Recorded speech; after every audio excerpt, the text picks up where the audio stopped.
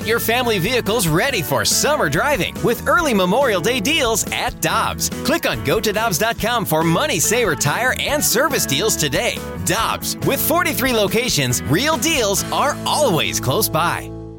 Get ready for winter driving at Dobbs Tire and Auto Centers with super deals on tires, including up to $200 on new Goodyear tires, plus oil changes, brakes, batteries, and more. For value and savings, click on GoToDobbs.com today. With Jamie Rivers, I'm Brandon Kiley. It's Ribs and BK on 101 ESPN. I was just told by the text line 65780, BK consistently has some of the worst takes I've ever heard. That's fantastic. That is the new motto of the show. You are consistent. I expect nothing less from this show right here from 11 to 2 on 101 ESPN. Technically, you'd be a Hall of Famer then. Speaking of consistency and Hall of Famer, the Brown and Crouppen Celebrity Line is where we go to find our friend Chris Kerber. He's the voice of the Blues. You can find him on Twitter at Chris Kerber. Kerbs, how you doing today, man? BK, I'm doing fine. I am just waiting in line outside the license office in Baldwin to my daughter who passed her permit test needs to get the paperwork finalized to have her driver's permit. So I may end up having to cut this short. We've been waiting in line about 45 minutes, and we're now second away from getting in. So we'll see what we can do, but we'll do a little live radio and live line updating at the license office. I mean, there's really nothing more exciting than waiting in line at the DMV. I got to ask you, Curbs, because we were talking about a couple of stories in recent days. Georgia is no longer requiring their kids 16, 17 years old to pass a driver's test. Would you be in favor of that in the state of Missouri? I can't think of anything dumber than that.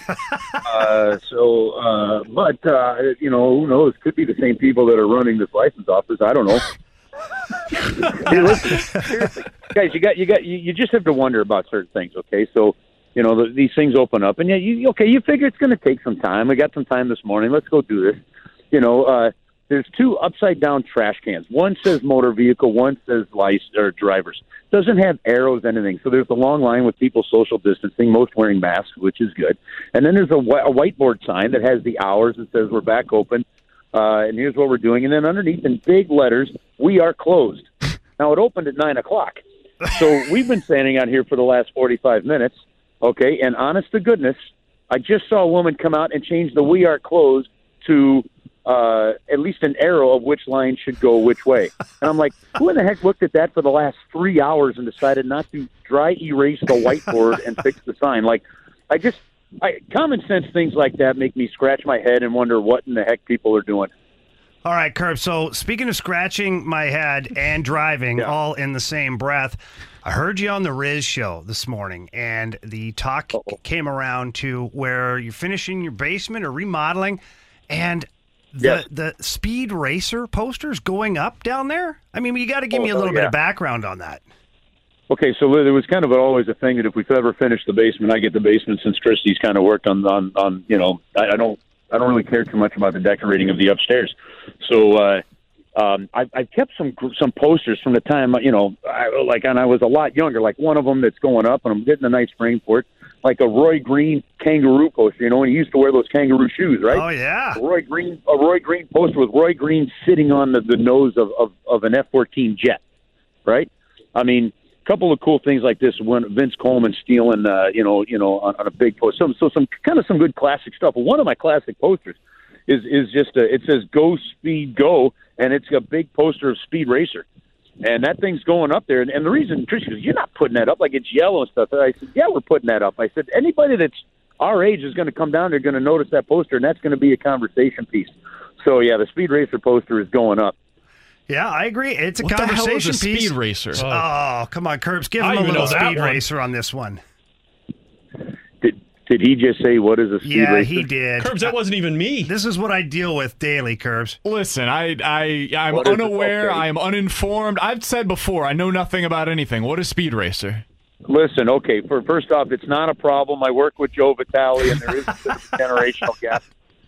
Speed Racer was a cartoon in the 70s, that he was a race car driver. It turns out his brother was Racer X, his dad, Pops, worked on the garage. His grandpa, his sister, Trixie. There was, a little boy that helped him out, and then a monkey, Spritle, and Chim Chim. And it was, it's a fantastically '70s cartoon. And so just go ahead, take 30 minutes and get off your dumb video games, DK, and actually watch some really good classic television. And enlighten your brain a little bit. You'd be happy to know, Curbs, I'm not much of a video game guy, so I haven't been rotting my brain with that. We're joined by Voice of the Blues, Chris Kerber, here on Ribs and BK on 101 ESPN. All right, Curbs, I want to bring you in on a conversation we were just having. We were talking about the Hall of Fame for a running back in the NFL, Frank Gore, who is probably going to get in by virtue of the longevity of his career. He's been a running back for 15 years, and that just doesn't happen. A guy on the Blues, or at least previously on the Blues, that kind of has that same longevity was Jay Bouwmeester. And so I'd be curious for your perspective on this. Do you think Jay Bouwmeester is ultimately going to be a Hockey Hall of Famer? It's an interesting question. I don't think so, because I don't know that the 1,100 games played is going to be enough without having more points, along those lines. I mean, if you're talking 1,500 games, maybe, but I don't think it is. Now, I will say this when it comes to that discussion. I don't know why people either credit or discredit longevity as part of the deal. Well, the only reason they had those kind of numbers is he played longer. Well, longevity has to play a part of it. You were able to play longer, and that has to be part of it. So I think longevity definitely plays into a role of a Hall of Fame career. But when your longevity does get you to the point where your numbers, like Frank Gore, he could end up passing, Walter Payton and end up being second to Emmitt Smith. Yeah, that is Curbs. So, Curbs. Listen. Do we? Jaromir Jagr continued to climb up the ladder, right? And he just continued to chip away and play and play and play. We don't hold that against him, and he'll be a Hall of Famer. But the guys that you're mentioning are great players. Like, they would have gotten in by virtue of being excellent at their sport. Frank Gore, the only reason he will get into the Hall of Fame is because he's been in the league for 15 years. He was never, since his second year in the league, really, was never considered to be even one of the 3 or 4 best running backs in the league at a time when running backs aren't the same thing that they were 20, 25, 30 years ago. Uh-oh. Fair enough, but don't you consider the fact that in a position where it seems to be the career span right now seems to be 3 or 4 years of effectiveness.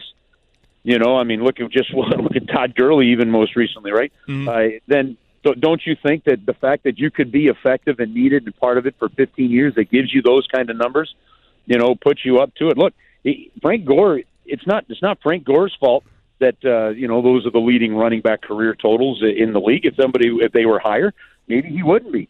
But his career has put him into that discussion, and I think you have to applaud that. I don't think there's anything wrong with that, and I think the fact that you can play that long is something that's quite good. It's super impressive. It legitimately is worthy of a participation trophy, and I'm proud of him for being in the league. We got to stop him there, Curbs. I can understand why that texter sent that text. Okay? All right, because see somebody like that's going to go, okay, a participation trophy. Okay, that's that. We're going to go down that stupid rabbit hole on this. Look, when you can stay healthy enough to still be needed and to be able to play and be effective enough where you're able to chip away. Look, you didn't play 15 years and get 500 yards a year, right? Sure. To get to the levels he had. You had to have some pretty great years in there. And there were a couple of years he was at the top of his game and pretty much at the top of his profession. You're not going to be it the whole time for 15 years, maybe like Gretzky or some of the other ultimate greats were. But I think without a shred of doubt, when your numbers get there, you need to be considered.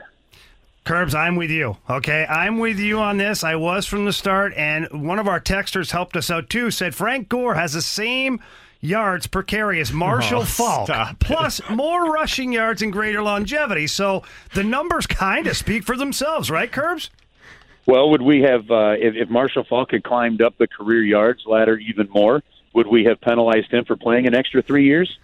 No, but Marshall Faulk had 5 years of double-digit touchdowns. And he had at least 500 yards receiving in more than half of his career years. What if the last 3 years of Marshall Faulk, it was just 300 yards, that he picked up, but that allowed him to pass one of the greats.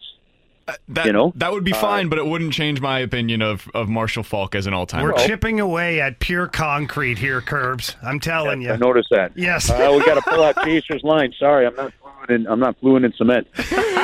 Chris Kerber, one of the best in the business, joining us here on Ribs and VK on 101 ESPN. He's, of course, your voice of the Blues. He's on Twitter at Chris Kerber. I'm walking into the DMV, fellas. We'll have to continue this chat later. You are the best, Kerbs. We appreciate you hopping on, my man. All right, boys. See ya. Absolutely. That's Chris Kerber joining us here on 101 ESPN. I was about to ask him if he thinks hockey's going to get back, but I think the answer from him was yes. That's a very clear, resounding yes, hockey's coming back, right? Yeah, sure. Well, we probably shouldn't put words in his mouth. No, probably not. I'm just saying, not that anybody's really listening, but however, you probably shouldn't do that. Based upon my interaction with Kerbs there for that segment, I would say that of all of us in this room, I am certainly the one that cannot put words into Chris Kerber's mouth right now. None of us can. Kerbs hates you right now. Oh, yeah, he does. Yeah. I can't blame him. Anytime he pulls out a chaser line, that's usually, Rivers knows this. It's usually the end. It's the end of you. It's all right. Hey, things are looking up, though, kid. Don't worry about it. 0 for 1, but that's cool. Yeah. Give it another shot next week. Yeah, I'm hoping sure. I'm If he hoping that answers. Yeah, maybe. If he answers. I'll say that Rivers is calling.